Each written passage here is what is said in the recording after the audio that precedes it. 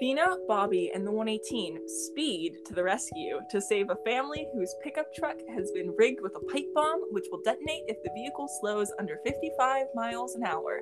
Meanwhile, Eddie has a rough transition into his new job. Buck makes an impulsive relationship decision, and Hen is reluctant to accept her new partner in Chimney's absence.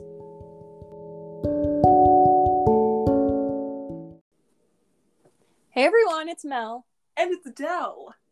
It is good to be back in our home turf of just normal 911.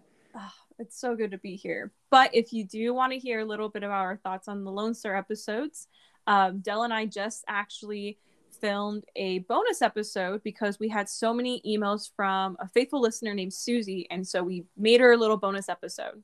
Susie is apparently our number one fan, so thank you, Susie, for giving us content. Validation? I don't know what we're going for here. Okay. But we are back now. It's been 3 months since Wrapped in Red, even though we did not even do an episode on that. Dell and I both got really busy with this semester in college. But we are super excited to be back with our loving 118 family and their respective partners. Okay, so before we start talking about the actual episode, I want to talk about the director of the episode. Because me and Mel did a little deep dive on her because we were interested. And she's a stunt person. She's not a director, she's a stunt person. So her name is Shauna Duggins, and she is best friends and the personal double and friend of Jennifer Gardner.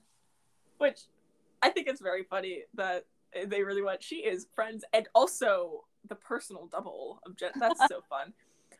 But she's actually been the stunt coordinator for seasons 4 and 5. Isn't that literally so cool? Like, and this is her first directing debut. And so, Dell, with this information, it actually kind of makes sense the way that actresses took certain scenes. Oh my god, Megan West. If she was the director, it makes sense why, like, some people who I know have a bigger range than what they did on that episode. Because I've seen Megan in other shows and she blows me away. That makes sense to me. That it had to be a directing choice. It does make a little sense. So anyways, I hope she does more in the future because for a directorial debut, pretty good. It was a good episode. I really enjoyed it. That's a mixed review. That is a controversial opinion, apparently. But yeah, we both actually really did enjoy the episode. The ratings for the episode, by the way, in case you're wondering, this is the tied for third highest episode of the season. Mm-hmm. So the first one's Desperate Times. It has 5.45 million. And then Wrapped in Red has 5.39 million. And then, like Dell said, tied for third, you have Past and Prologue and Outside Looking In at 5.37 million. So, as you can tell, we did do our research this week. Thank you, Dell and Mel, of about an hour and 20 minutes ago. We're doing that for providing us these talking points. The writer for the episode, also Bob Goodman, he wrote episode 8 of season 4, which is Breaking Point, episode 12 of season 4, Treasure Hunt, which is my beloved. I love Treasure Hunt. And then he also wrote Home and Away of this season, which was another good episode. He writes because Home and Away and Breaking Point and are like all these episodes that he's written have a very strong Eddie personality, but they also do have a very strong Taylor Kelly personality. Like in Treasure Hunt, like she's very prominent in the story, and her, Buck, and Eddie bounce off each other. Oh my god, is Bob Goodman a Taylor Kelly stan? I think he and I really did like the writing he has for like the directing for that one scene at the end was fun. But the writing of Buck and Taylor's like talking at the family dinner, talking at the end of the episode, I felt like it really flowed. I feel like he's doing a good job. I think we should implement this as a new segment. We've been trying to figure out how to format the podcast because a lot of times we just go into it absolutely blind and then don't know what to do. Yeah. So if we start implementing segments slowly, that's because we're starting to put effort into it. You'll know. This episode had 3 storylines. And listen, I've been watching the Victorious 14-hour documentary on YouTube. And so now my brain is thinking, okay, what's the A plot? What's the B plot? What's the C plot? So hear me out. The A plot's Eddie. The B plot is Buck. And the C plot is Jonah. Makes sense. So let's talk about it C through A. We'll go backwards through the alphabet. I know how to say the alphabet backwards. That's a special skill I have. That means if you ever get pulled over for drunk driving, you can be like, nah, officer. Don't worry, ZY. I memorized it in first grade because it was written on my name like the name tags on the desks where they gave it like the alphabet. I just went, that'd be fun, and I did it instead of doing classwork. Just to prove I can. ZYXWVUTSRQPONM LKJIHGFEDCBA. Thank you. I'll be here all night. Wow. Okay, so Jonah. It was very interesting. So the first call was a quinceañera. Oh my gosh. Sorry, so we're all very deep in like the behind the scenes, especially me. Like I follow PAs on Instagram. I follow them like just on various social medias. So I know what's going on before like literally most of the fandom. And a lot of other people who do follow the same people I do. Yeah, Mel does send us all of our information. And when they were filming the quinceañera back at the beginning of the year, and I started doing mental math of, okay, Eddie said he had a 12-year-old niece in season 2. It has been 3 years since season 2. She is now 15. This would be her quinceañera. We know that Eddie has a niece, and maybe she's probably in LA unless she was visiting, because he talks about how she's the one that took the photo. She's the one that did the editing, except we never see Adriana or Sophia unless it's at Shannon's like wake, but you don't know who's who. Anyway, I thought, and I convinced everyone else, I was like, what if this is Eddie's niece's quinceañera because the timeline matches up? I was a fool to say that there's a timeline in this show. There was not one. There's not one. Don't know why you try. Except we do know that it's been 3 months. It's been 3 months since Eddie left the 118. That's fine. They've been swapping through replacements ever since. Because obviously Eddie leaving the 118 not only left Buck without a partner, but also left Hen without one. So we're down a couple people here. Yeah. Because they can't keep borrowing Ravi from B Shift forever, unfortunately. And here's something that they began doing in 911. And I talked about it in the bonus episodes. If you want to hear more about it, go listen to that.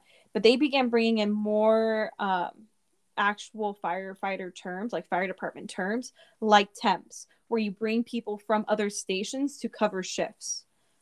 Because it's not usually the B shift. It's usually someone from another station, because B shift needs to go sleep. Like they can, but it's usually in a different firehouse. Even whenever they had Lena in the first, I almost said the first episode, and then I wanted to change it to the first season. Lena wasn't in either of those. In the Tsunami arc, yeah, and then the lawsuit arc, they call her a transfer from another station. They don't say that she's a temp. They just say, oh, she's here because her station was in the Tsunami. Yeah. So it's nice to see actual like temps. But Jonah, this is the first time we see him. Or Monday, as Hen calls him. Monday. I think that should stick around. I think he should be Monday. I think that'd be fun and funky. Because everybody has a nickname. Because nobody's called by their full name here. Except for Ravi. Unless they continually call him. I guess they call him Proby. But anyways, this is the first time we see him, and he's on the roof with Hen, and Hen is just not happy. Hen's very dismissive of him. She doesn't want him to be there. I don't blame her, honestly. If I worked a job with my best friend for, you ready for this? 13 years. That's the day they say. I remembered it because it's stuck in my brain. Because we've been fishing for timeline pieces. How old is Denny? I think the same age as Chris. Okay, so that means that she did not meet Karen for about 2 years. Till she joined the 118. Because he's 10, 11. So at least 3 to 2 years. She was with Eva, and then they had Denny, and Karen is somewhere in that. Sorry, there's just this really like it's a little murky in the middle there. It's fine. Yeah. It's okay. I also say that in the synopsis, it talks about how Hen is reluctant to accept a new partner, and then when they describe Jonah in some of the articles, which I do hate these articles, but they say like he is very like by the book. He's da da da da da da da. They paint a very negative picture of him, but then you meet him in the show, and he's not like that at all. I mean, to be fair, we don't really know him yet. In the one we've seen him so far, he's not what they told us. I wouldn't put it past them to start pushing that because Chim does come back very soon. Yeah. So they have to have some kind of conflict. Yeah, to get Jonah out of there to put Chim back. And Jonah was, I think, actually like super adorable in the bar scene where he's talking to Hen and he's like, the 118's the dream team. And I really want to be in it. And it'd just be really awesome. Like, this is my dream come true. Also, I hear that you like break the rules a little. And I do really appreciate that. Like, I think you're really cool. You know, he's like fanboying over the 118 and Hen specifically. I love the concept that the 118 is known for doing dangerous things. As if that, you know what? That would make the thing about how the districting of where they end up on calls doesn't make any sense because they don't have one. They just go where the dangerous thing is. The dispatch center goes, you know what? You go where you need it. And they go, oh man, fell off a cliff. Hello, Bobby Dash. Direct line. Oh. But I do really enjoy that aspect. And you know what? What's really funny? Lena got out there so quickly. As soon as her station was open again, she was out of there. Even though it's like the best team to be on, she cannot deal with their shenanigans. I'd like to think I'd fit in at the 118. I think I would get so annoyed. I'd be like, guys, let's just do our job. Robbie just goes back to the B shift and he's like, guys, I missed you so much. I hate them. Oh my god, wait, I don't think I ever told you this. So we did a master class in or not really master class, in my musical theater dance class that I take because I am a musical theater major. And we did a combination from the Tina Turner musical that my teacher was the dance captain for when he was on like a cruise or something like that, because all the people who teach theater stuff are all like people from the industry. Mm-hmm. And he just like FaceTimed someone he's like, I'm gonna see if anyone who like did it with me on the cruise is like available right now. And he FaceTimed this girl, and he was like, this is one of the people who performed with me on this cruise ship for a while. She's a badass firefighter in New York now. And I went, what the fuck? I love that for her. I was shocked because I was like, what? You left theater to be a firefighter? Okay, so I think about this all the time. Like, I could be a firefighter. I do not have the upper body strength or like the physical capacity to be a firefighter. But I'm like, if Bobby can do it, I can do it. They're all actors, and I have to remind myself that constantly. Yeah. I think I could physically. I am a fairly strong person, but I'm also built like in the athletic way, not in like the I lift people over my back way. Yeah. I can't carry 60 pounds of gear running up and down stairs for days on end. I know I physically cannot do that. I can do like the Twitter work that Eddie does. I can't say the word LAFD liaison. Liaison. Liaison. Thank Liaison. Yeah. you. That's what Josh. No, I was gonna say JJ in Criminal Minds was. Oh. She was their and communication then AJ liaison. Cook is coming in, guys. AJ Cook, I miss her, my beloved. Okay. But that's Jonah's whole thing. And then he gets permanently joined to the 118. The end. Yeah, that's the C thing. B, we do have Buck. Oh, Evan Buckley. So I was talking because when they came out with like the synopsis, we all immediately went, Buck is gonna cheat.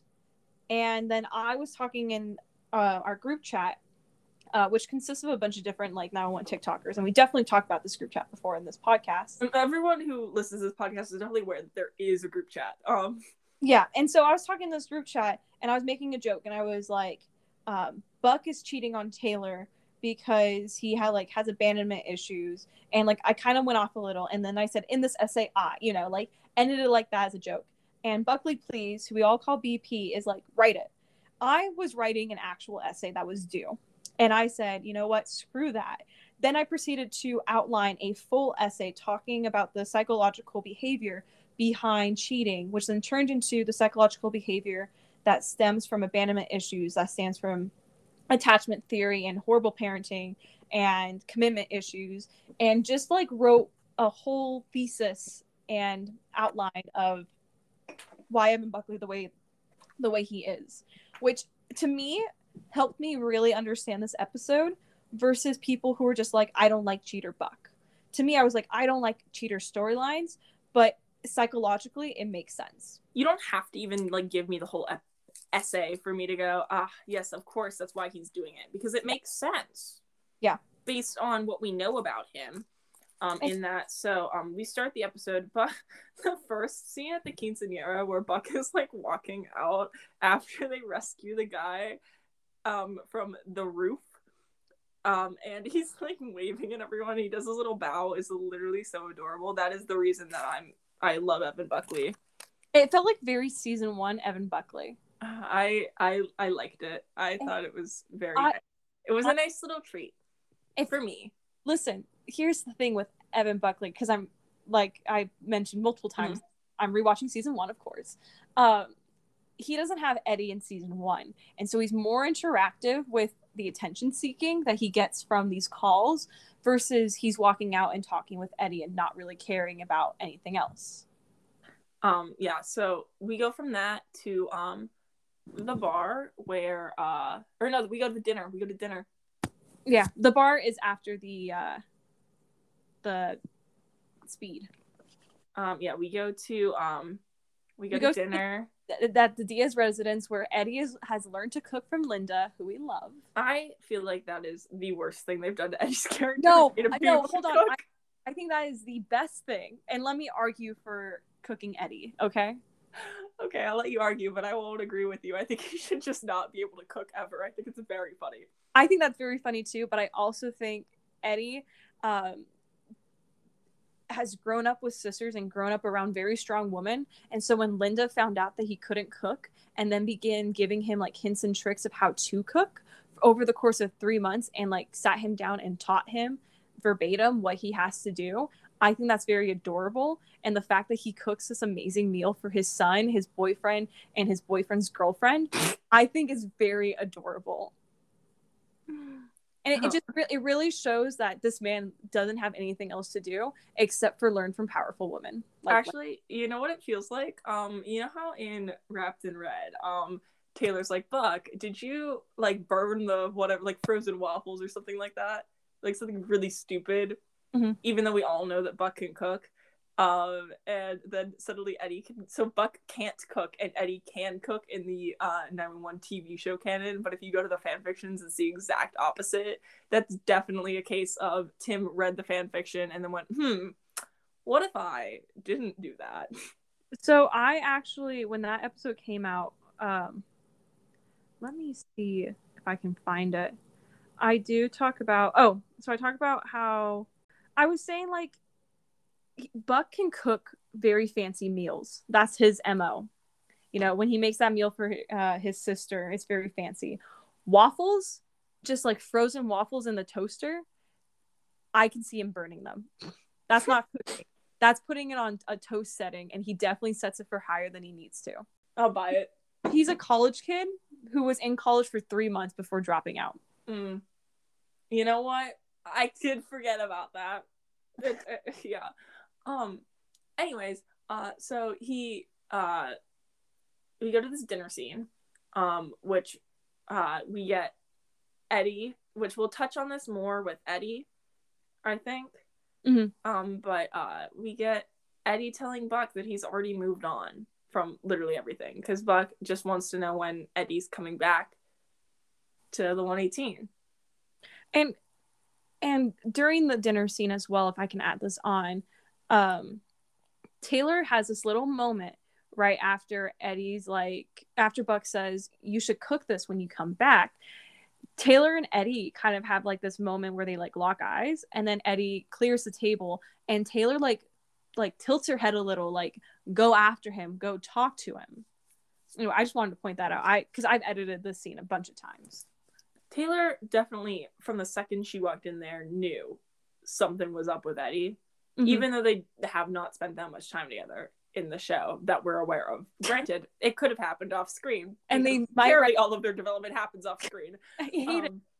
Yeah, and I do love that Buck told Taylor to eat before getting there, because Eddie can't cook, and so she's just like, wow, like, this is probably really good food, but my boyfriend told me that was gonna suck.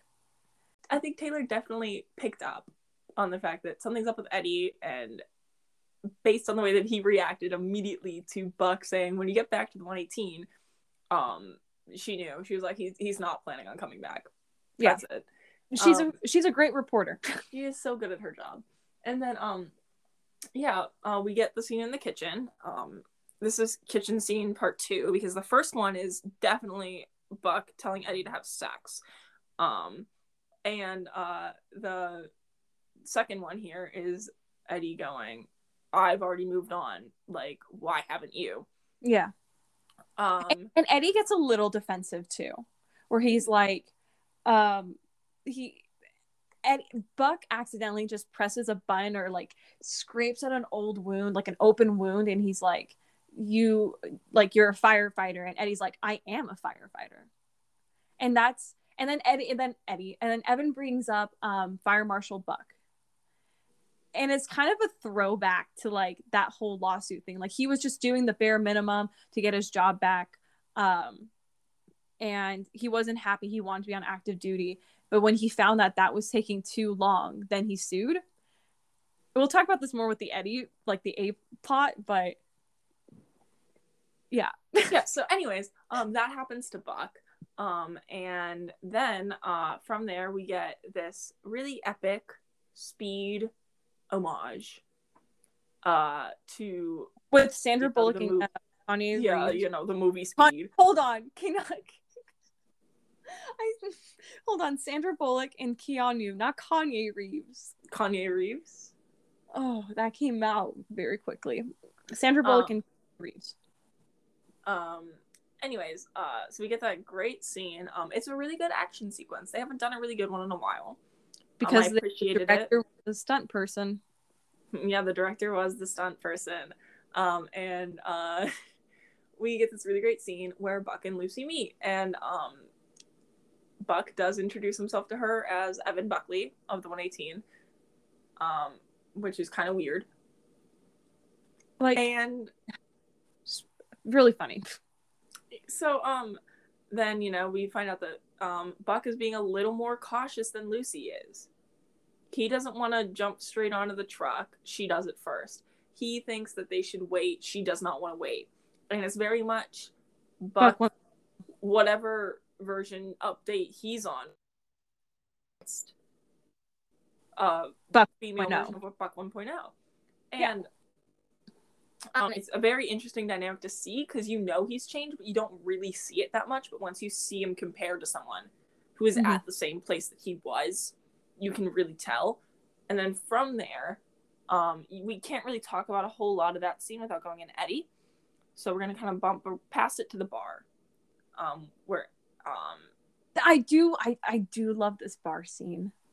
I think it's fun. I think it's campy. Them just joking with Bobby, they all just get along. I miss these scenes, the little fire fam. I think we need more of them.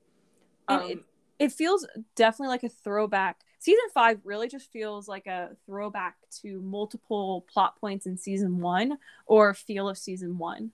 Yes. And here we have Bobby, Hen, and Buck, who were like the core 3 for about 4 episodes of season 1 when Chimney was in a coma. We get all of them together, and then Robbie is there too, and Jonah, and Lucy. And Lucy. Well, Jonah's sitting by himself with other firefighters. Yeah, there's a lot of other firefighters there. There's a lot of people at this bar celebrating their great success at and the truck bomb. They're making fun of Bobby for being from Minnesota. Minnesota? No. Yes. Yeah, Minnesota. They're bringing up beer. They're bringing up cheese. They're bringing up wheat. They're just having fun. You find out Lucy is a native Los Angeles person. You also find out a few things about Lucy in this scene. You find out that she's the only firefighter out of a family of police officers of LAPD. Very interesting characteristic they've given her here. Now, here's the thing with this. So I'm picturing that she's also like the only daughter, and I could be wrong, but that's kind of the vibe it's giving me. Now all of her uncles and brothers and her dad are all like in the LAPD, and she didn't want that life. But it's very interesting that they just gave us an episode in Lone Star of Red versus Blue, showing that there is tension between the police officers and the firefighters. And they touch briefly on that. And I'm wondering if they'll expand upon that in the 911 universe, with Lucy being a firefighter and her family being police officers. I don't know if they will, because I feel like that's definitely something that they're going to throw away and maybe bring up one more time. That's what they do. It's fun to find out that like Lucy's dad is like works with Athena or is Athena's boss or something like that. Just like to throw something at us. That might be something they do. But we get all this stuff about Lucy, and then her and Buck are doing a little flirt, and Buck does look a little bit awkward, but he's also not backing drunk. All he has to do is say, my girlfriend, just drop that hint of like, I have a girlfriend, and he never does. I thought it would be fun if on the TV of the news report of the speed chase, if it was Taylor reporting on it, because then it's like she is in the room in a way. But then probably Hen or Robbie or someone would have been like, look, Buck, it's your girlfriend. And you know what Buck does? He gives Lucy kisses him, and then he kisses back. And Lucy doesn't know about Taylor that we know of. That we're aware of. She doesn't know about Taylor. So she's not in the wrong. And then Buck says something to Hen about how he did tell Lucy that he had a girlfriend and then ran away. Yeah, and we're just supposed to accept that Lucy now knows about Taylor.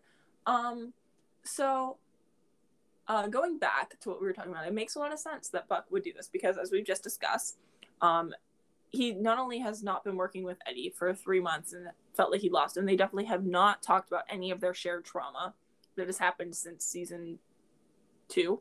Yeah. We've been through a lot of shit together. Maddie is not here. Chimney is not here. That was an issue in the first half of season 5 when Buck wanted to leave the 118, and Eddie told him, you're stuck with us. And then look where we are now. And then proceeded to actually leave the 118. And Taylor during that whole time was very patient and tried to do what she could to help him, where he said, these awful things are all about me. And she kind of had to talk him down and be like, no, these awful things are not about you. But here are some things that are about you, like a free breakfast, like a very nice breakfast. And I thought that was very cute and a very nice way of handling it, because it's hard to know what someone's going through, and you're just trying your best at this point. Absolutely. And Taylor is doing her best here. Eddie is doing his best. The whole 118 are like, Buck, it's not your fault. We all talked to Chim, which we also didn't see that. I know by there's the way. a scene somewhere of Chim and Eddie talking where Shannon definitely got brought up, but it's fine. I lost my train of thought. So all of them are trying their best to like support Buck through this, and then Taylor starts going through that stuff with her dad, and she's to leave, and that's obviously all these other people have already left him. He's definitely thinking about Abby, who left and never came back, and Allie, who left when things got hard, which like no fault to her. That's hard. So he follows Taylor, which not the best move, but completely in character for where he is emotionally. And I didn't it made sense. It's also very in character for Taylor. I feel like because Taylor, when she was also first introduced, like Lucy, was said, this is a female version of Buck. That's kind of their MO. They go, here's a female version of Eddie, here's a female version of Buck. And Taylor has this kind of, she's afraid people will leave her as well.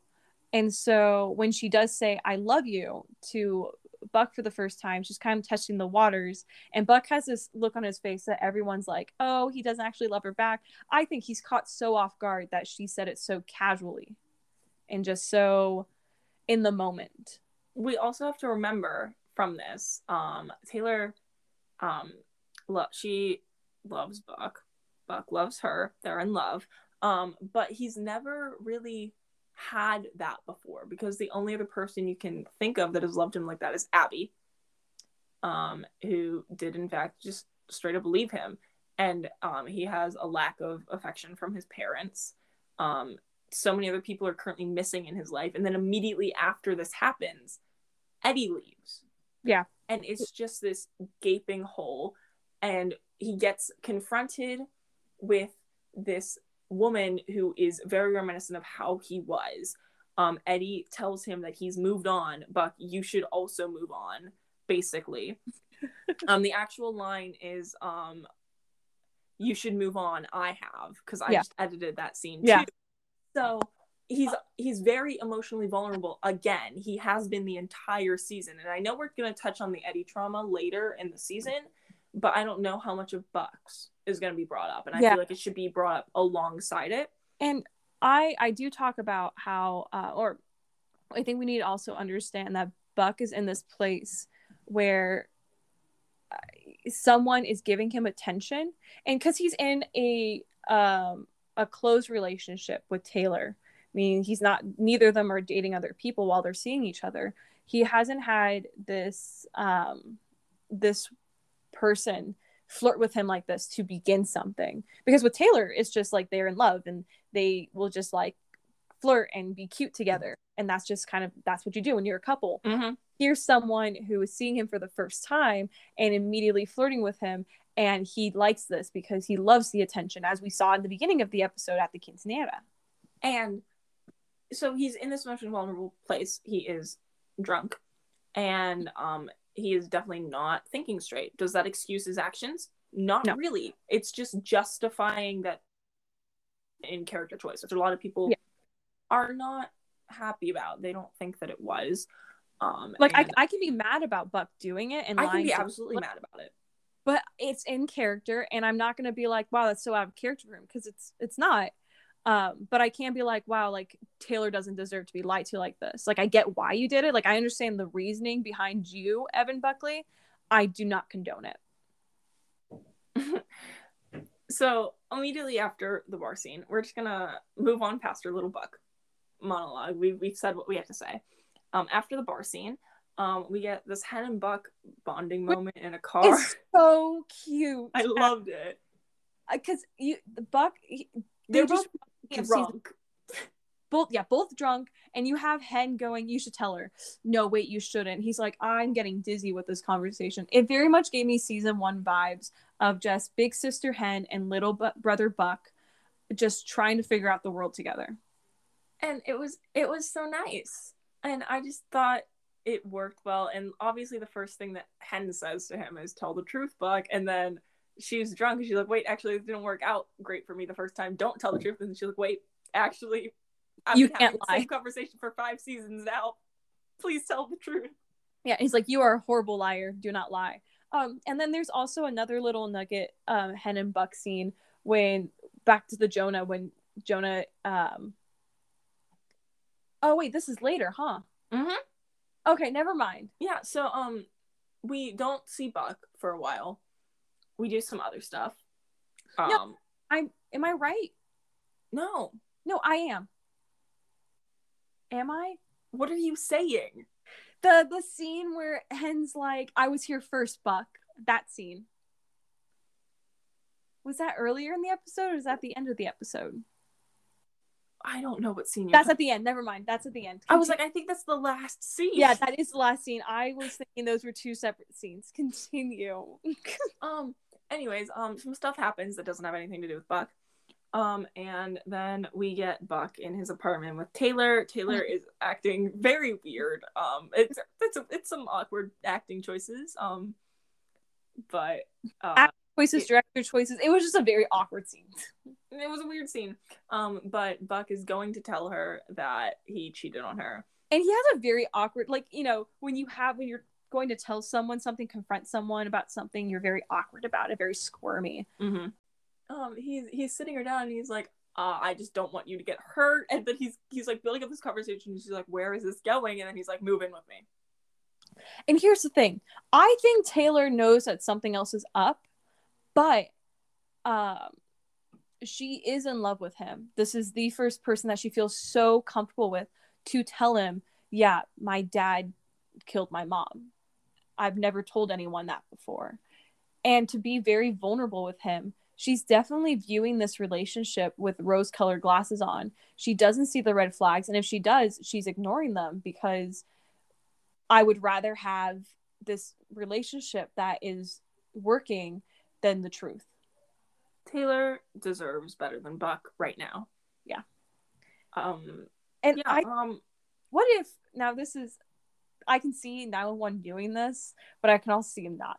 What if Lucy and Taylor do know each other, and Lucy is just trying to get back at Taylor or something, like they're roommates or they're old roommates or something. Or her family, the police officers, don't like Taylor because she gets in their investigations and she figures things out before they do. And so she knows that Buck and Taylor are dating, and she kisses Buck to try to get back at her or something. I think that would be a fun storyline. I can see season 1 doing that. And because season 5 is leaning a little bit more season 1-ish, I can definitely see that happen. Okay. So I'm going to jump back to something that we did not put in our plot summary here. Athena. Oh, yeah. She's not that's part of like the B plot, but it's a sub B plot. You know? Like it's B plot part A. So Athena goes to a noise complaint. Something. I don't know what she was actually going to. She goes and an officer goes. To a disturbance? I don't know what they were called to. Yeah. It was something. It doesn't matter. No, I do remember. The bomber called the police for trespassing. Okay. Which I don't know why they sent a sergeant and Officer Williams. I don't know. But anyways, Athena ends up on the lawn of this guy who is, for lack of a better descriptor, he basically lives in a junkyard.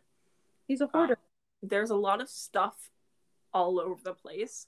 And the people of the neighborhood complain that his house is an eyesore and they want him to clean up. And he does not want to do that. These are his things. He thinks he should be able to do what he wants with them on his property. Which, yes. Yeah. To an extent. Yeah. And the complaint is about the people who are trying to get him to stop. We then find out that in his pile of junk, the guy tries to throw something away, like the guy who's in the yard complaining, and the guy who lives there is like, no, these are diodes, maybe. Yeah. Something that you need to build a bomb. Something that they did up earlier in that episode about how there was a homemade bomb made with that. Yeah. Not that we are really aware that they were used to make a bomb, but that's what they are. They're for that thing. And then Athena notices that across the street, the people who were in the car from the car bombing are moving. And she starts putting the things together in her little police brain. And she makes the assumption that the guy across the street is the bomber because of some things that she picked up from in the conversations with the people in the car. Some things that she picked up from just from interacting with that guy for like not even 3 minutes. Just the general vibe of the situation, I guess. And she makes the call that she is going to go into that house and investigate for a possible bomber. And this is the second house in the 911 universe that is a literal death trap with like literal traps. And you know what? It turns out Athena was right again, because she's always right. And the guy was the bomber, and he gets arrested. And this is the first time Athena has broken the law in this half of the season. First episode in 2022, Athena has now broken the law. Athena has broken the law in 2022. How many years can we keep it going? She did not break the law in Lone Star. She did not. So this, for those of you who don't follow us on TikTok, we made bingo sheets for this half of the season of 911 just to see how many things we can predict right. And it's just a fun little game that we're playing. And on my bingo sheet, I have that Athena commits a crime, and I didn't cross it off for this because I feel like she's committed worse crimes, and I'm waiting for a big one. I was just going to keep adding clown emojis over every time I get something right. Like, if Athena breaks the law multiple times, it's going to just be a bunch of clown emojis. So I am waiting for a big crime. If no big crime happens, I will accept a smaller crime, and it'll get crossed off by the end of the season anyways, because she's literally already committed a crime. I'm just waiting for a big one. The same way that I have two of my squares that I have, one of them is Evan moment, and he already called himself Evan Buckley in the season, but it wasn't an Evan moment. Yeah, so So technically I could cross it off because he did say the name Evan, but it hasn't really been an Evan moment yet, so we're gonna hold off on that one. And I also have that Lucy and Buck parallel Eddie and Buck. And technically they did, because their first interaction was a bomb. But like, it doesn't really parallel. I'm waiting for a definite scene that is, this is Lucy and Buck paralleling Eddie and Buck. You cannot question it, kind of thing. Delamel the parallels. The ones that I have crossed off is 5 Alarm Fire, because Josh did like bring it up. That term has never been used before. Again, they're using like actual firefighter terms, and so that like shook me to my core when they said that. I was like, oh my goodness, I got it immediately. Lucy permanently joins the 118. Buck hits on Lucy, and I have Athena commits a crime. So I have 4 so far. I have 2 right now. One of them is that Lucy and Buck is teased. It's more than teased, and that Buck and Taylor move in together. Technically, I could have more, as I was just saying, but I'm holding off on them. I'm waiting. Can I also say that Athena talking to this woman about her mother-in-law did allow the episode to pass the Bechdel test. Wait, I said we were going to implement segments. Let's start a segment. Does the episode pass the Bechdel test? It does. It does. This one does, because Athena talks to the woman who I don't know the name of about their mother-in-law, which means that there are more than one woman. They have a conversation about something that's not a man.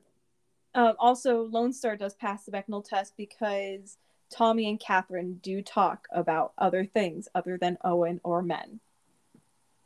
Like being dead. Okay. And now we're in the A plot, which is what everyone was here for in the first place. God, I just want to say, I don't like Ryan Guzman at all. I am in love with Eddie Diaz. I would do anything for him. That's very unfortunate. It's so unfortunate. About Eddie Guzman. Oh, hold on. about Ryan Guzman. His acting skills, at least like with facial, always on point. That man understands the assignment every single time. And so it really brings Eddie to life, because in one episode you can have Eddie being a complete goofball, Uh, and then in this episode, you can have Eddie looking so hurt and betrayed after like he looked like a goofball when he was talking to Bobby. You see that change because Ryan's just really good at controlling his emotions. That's all I'm gonna give him. Okay, so we start with Eddie. We see a montage of him at work. Did you see the edit that somebody did where it's 9 to 5? No. Did you send it to me? I don't know. I'll find it. If you didn't, I don't know if it was on Twitter or TikTok. That's why I'll find it. Anyways, somebody edited the montage to the song 9 to 5 by Dolly Parton. It's so funny. But yeah, it's just a montage of him at work. We find out that he has been getting cooking tips from Linda. He works out in the morning more than he used to do his like PT thing with Chris. Now he like jogs on the sprints on the treadmill. I don't know. He's working pretty hard on that. We also find out that him and May have this cute little friendship where she tells him about the word of the day and he gets really excited about it. I can definitely see May and Eddie playing Wordle together. Oh my god. And Eddie just getting really annoyed because he can't figure it out, but May gets after like 2 tries. I just think it's so fun. And then we find out that Eddie's job is that he runs the LAFD Twitter. My heart, my soul. When Ryan posted that photo back in December and it was the bird, we were all like, what is this? And I remember saying something along the lines like, LOL, like, what if it's Twitter? But I didn't know like how it would connect to Eddie at all, so I dropped it. Should have kept it. I should have kept it. But here's the thing. This man, in my head, is horrible at technology. And so putting him in charge of the Twitter account, funniest thing. I think the LAFD Twitter handle is disgusting. By the way, who made it? The city. It's L**A*F*** D***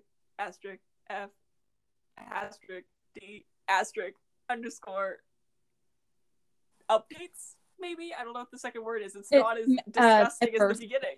So yeah, Eddie is working the most mundane job in the world. He looks like he is having a terrible looks like he has not. I've said this same phrasing so many times. He looks like he hasn't slept in like 10 years. Yeah, he looks terrible. He does. You can see in the montage that he is not sleeping. Yeah, he's very clearly sitting awake in the middle of the night. And we know that this is leading to an imminent breakdown. And yeah. I am unfortunately very excited to watch him break down. I am also very excited for this breakdown. Here's the thing. We're in Eddie's bratty phase, and I do enjoy it. And I call it his bratty phase because he's like the little kid that does everything that their parents ask him to do. And in this case, he's doing this for Christopher. And then when Christopher says, I didn't ask you to quit, like you could still be a firefighter, Eddie's like, okay, boom, screw Twitter, screw all of that. I'm gonna be a firefighter again. Yeah. So he does his little thing. And then on one of his little mundane days of his 9 to 5, there's a truck bombing. Oh my god. There's a truck with a bomb attached to it. And he hops on the dispatch and he says, guys, I know about Linda. Bombs. He says, I know about bombs. Let me help. And he helps. And then Josh says, Eddie, no, don't do that. Listen, Josh was in the right. It's his job. It's literally his job to say, so Eddie, sit on your stupid little computer and stay on Twitter. In season 3, we have Eddie getting really mad at Buck for not understanding the chain of command. We have that whole scene during the lawsuit. Wait, I have a question. I have an answer. So, Eddie's job is to sit on the LAFD Twitter and write about like traffic updates and stuff, and like don't go down this road. Stuff like that. I also think he gets phone calls as well. But yeah, I believe that. You're telling me nobody wanted to know anything about why the entire highway was shut down? Yeah. Eddie, you abandoned your post. You can't do that. But okay, so Josh literally comes up to him. He says, "Hey, Paul, next time you need to talk to me." And he has a very stern reaction about it. And that's because Josh and Eddie are friends. And he knows that if he is like, "Hey, Eddie, like, you can't do that," Eddie's not going to take him seriously. Eddie's going to walk all over him.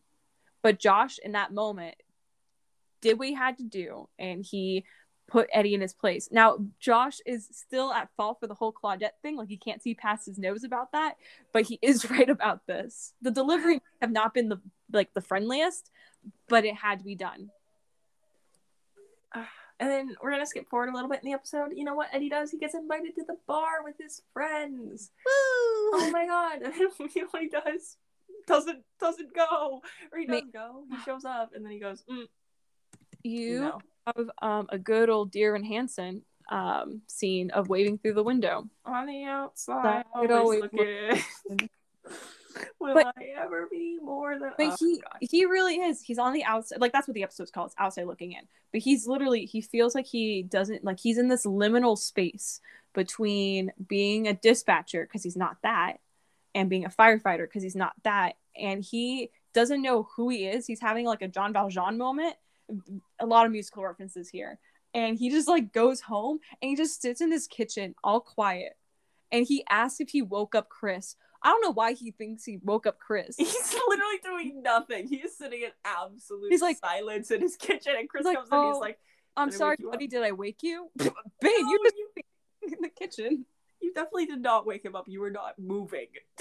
I'd like to talk about the staging of the bar scene really fast, because Eddie comes in and he's asked, he says, "Are you with the firefighters?" And it goes to the firefighters, and the only one who is lit is Buck. Yeah. That means something. Buck who's laughing, Buck who's having fun. So I think in Eddie's head, he's thinking Buck must be having a terrible experience without me if he wants me back so badly. And then he sees that Buck is laughing and Buck is having fun and Buck is being Buck without him. And he kind of has this moment of, I am nothing in this. They moved on. And so then he has a kitchen mini breakdown where Chris is like, "I didn't want you to stop being a firefighter, Dad. You're stupid. You need to be safe." I do love Christopher's thing of like, yeah, it's scary, but you're brave, so I can be brave too. I think that was very cute. Chris is the smartest person on this entire show. Yeah, absolutely. And I think he needed to have a conversation with Chris. He kind of he makes choices on Chris's behalf, trying to think like, this will be the best thing for my son. And when he quit the 118, he didn't sit down with Chris. He sat down with Carla, which, you know, is good as well. But I feel like if he had sat down with Chris and said, "Do you want me to quit?" he would. Okay, so he has this conversation with Chris in the kitchen. Mm-hmm. And from there, we see Eddie go back to Bobby, and he's like, "Bobby, please let me back in the 118." And Bobby says, "Dude, you look like shit. Please help." And literally this scene, I did make an edit of this because it directly parallels Buck with the lawsuit so perfectly, where both of them just want their job back, and Bobby's like, "Dude, you can't have it back yet. You need to wait till you're better." And they go, "You know what? Fuck you." See, here's the biggest difference between Bobby as a captain and Owen as a captain. Owen was pushing Paul. Paul said, "I want to come back." And Owen said, "Okay, let's get you back." Even though it was still very bad for his health. Versus Bobby, who said mental health goes hand in hand. We need to make sure that you're well physically, mentally, and maybe spiritually, if that's your thing. And basically, this whole scene, so it does parallel the lawsuit scene really well, but Eddie is being very mean to Bobby. Like, yeah. At least Buck, like, whenever he found out that Bobby was the one keeping him from being on the 118 again because he didn't think that he was fit because of the blood thinners, he left, and then he did file a lawsuit, but he didn't, like, yell at Bobby about it. Eddie really straight up went, "You have 100 bodies on you." And can we talk about some of those 100 bodies? 3 of them are his wife and children. Eddie, you did that was uncalled for. I want you to imagine this: someone who you look up to as a person, and that you admire, and you just walk up to them and you remind them of that time that they killed their wife, their son, and their daughter, and and about 100 other people. And then, because Eddie doesn't know this, but we know this as the audience from the outside looking in, we know that Bobby was planning, trigger warning, of course, to kill himself after he saved 100 and some people. It's just wild that he just threw that back. Like, I understand Eddie has anger issues. He did join a fight club once, and that's a very prominent part of his character, is that he doesn't know how to control his emotions. He doesn't have like an outlet for them, and that seems like you're trying to get back on the 118. Yeah. And Bobby says, no, go to a therapist. And you say, you know what? You killed 100 people. Go to hell. First he says, you know what? I'm just going to go to another house. I don't need you. And Bobby goes, you're going to need a reference. And he goes, fuck you, Bobby. You killed 100 people. Go to hell. That's a really bad way to get your job back. Look, Eddie and Buck don't understand how, like, job getting works. No. Buck sues the whole city. It's a miracle that he was able to get back to where he was. And then Eddie totally just said, yeah, hey, remember this horrible thing? Yeah, fuck you. So the main difference, I think, between the scenes, because they are very similar, a lot of people think that Buck was right with the lawsuit, and I'm not part of that little. Yeah, Buck is right with the lawsuit, and Eddie was wrong with this fight, right? That's what a lot of people are going with here, because a lot of people think Eddie does need therapy, but a lot of people think that Buck should be let back in the 118 on blood thinners. And I think the biggest disparity between these two arguments and why people see them different way, even though, as I said, they are essentially the same argument that we're having here, that you are unfit to go back to service. So just hold on a fucking second. Is that we are informed in the scene with Eddie that Bobby has already had this conversation with him, and that Eddie already knows all of this stuff, and that he's aware that he needs to be fit mentally and physically and all of this stuff to be able to come back. That's why he left, because he felt it wasn't fit, and this is the conversation they had when he left. Mm-hmm. Whereas Buck was unaware that the conversation was happening. And I think that's where the disparity comes from, because it's just thrown on him at dinner and he doesn't know what to do. And as we've established, he has a bad rap with commitment issues. Like, bad reaction when it comes to people sounding like people betray him. And it's neither of their faults, really. They do have a lot of stuff going on, but they should work on that and figure out how to deal with it, which is hopefully what's going to happen with the rest of the season. I just want them to go to couples therapy. I read a fic like that once. It was funny. But they didn't know each other. They were just two strangers going to couples therapy. That's fun.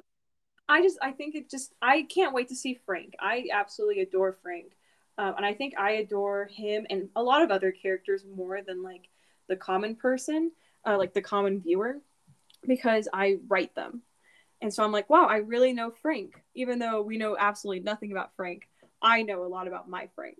I've said my piece on the argument. Do you have anything else to say?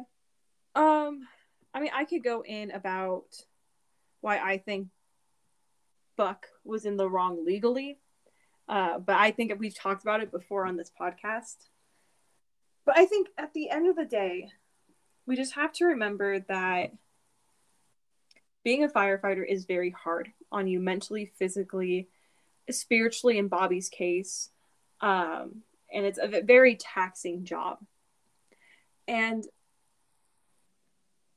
it is addicting. Like, you have this whole idea that I'm saving people. Like, it's very easy to get a hero complex with it. Hero complex, you said.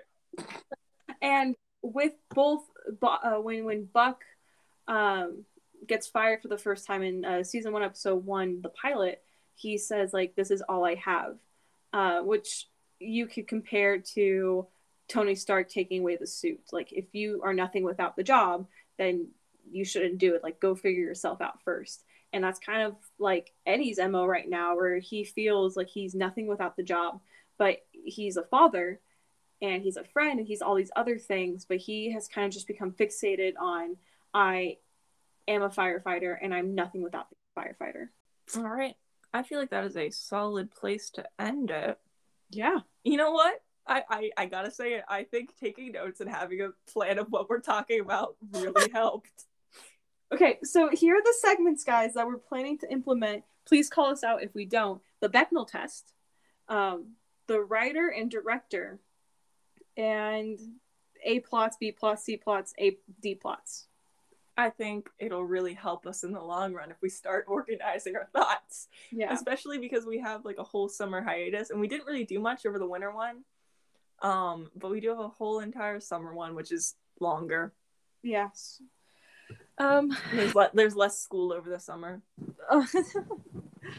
So, okay, well, thank you for listening. As always, we do have an email where you can send us emails. You can be like Susie and sending us like your thoughts on the episodes, like your own personal thoughts, and we will read them and talk about them. Or you can just say, hey, I do not agree with you that Buck was in the wrong. You can send us you anything. can send us those. I know a lot of people disagree with me on that. But you can send it that brownie copy pasta that's going around on TikTok in the comments. Send us the brownie recipe. I don't care. I like getting emails. It's a fun little treat for me. Have you not seen it? No. And if you go into comments on like big creators TikToks, you're either gonna see people mocking the brownie recipe or you're gonna see the brownie recipe. It's just a brownie recipe. That's all it is. Can someone send that to us? The comment is like, okay, cool. Anyways, here's a brownie recipe, and then it's just a recipe. And you'll see comments mocking it, and they'll be like, here's the brownie recipe in like the SpongeBob meme font. Can someone just send us that, please? Yeah, literally, like, send us whatever you want. Thoughts about any of the episodes, thoughts about shows that we haven't talked about, because we have plans to do episodes on like movies and shows and stuff that aren't 911, like whenever 911 isn't happening, and we just don't. Because we typically get busy. Yeah. We both really want to watch the Paddington series. If you are a longtime listener of us, we have you'll remember the like second episode. We definitely have talked about Paddington multiple times on this show. And I can't wait for Taylor to move in and we get close-ups of things. It's Paddington. If they show me a little boy with a baseball hat, I'm gonna be like, who's that? I know his parents didn't take photos of him. It's Paddington. It's Paddington. Yeah, let us know what you want us to talk about. Let us know your thoughts and opinions. Let us know if you hate us, if you like us. We like to hear it. It's delamelpodcast@gmail.com. Okay, well, we will see you when we see you. Oh, follow us on TikTok too. Oh, follow us on TikTok. Do that. All right. See you later. Bye. Goodbye.